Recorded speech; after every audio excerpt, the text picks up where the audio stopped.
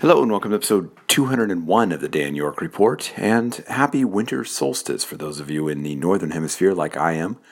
This is December 21st, 2015, and today is the shortest day of the year in the northern hemisphere for us with our winter solstice. Of course, it's the opposite, the longest day of the year for our friends in the southern hemisphere. But for us here in the northern hemisphere, this is the time of darkness, the time of the shortest day, longest night, and from here on out it just starts getting brighter and brighter each day, a little bit more until we get on into the spring and into the summer.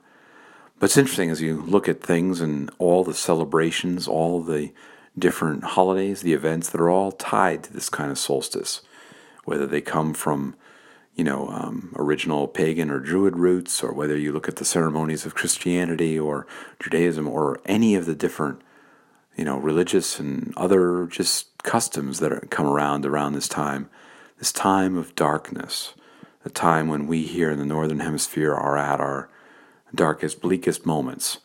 And now it is time to come out of that. It is time to move toward the light, move toward the hope, move toward all of that.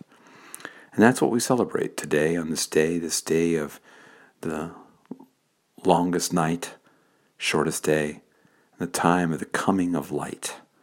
It's a beautiful time of year. It's a beautiful day to remember all of that. That's all I have tonight. Hope you all are enjoying this winter solstice in whatever way you may be doing that, and enjoying this broader holiday season and this time of entering into the coming of light.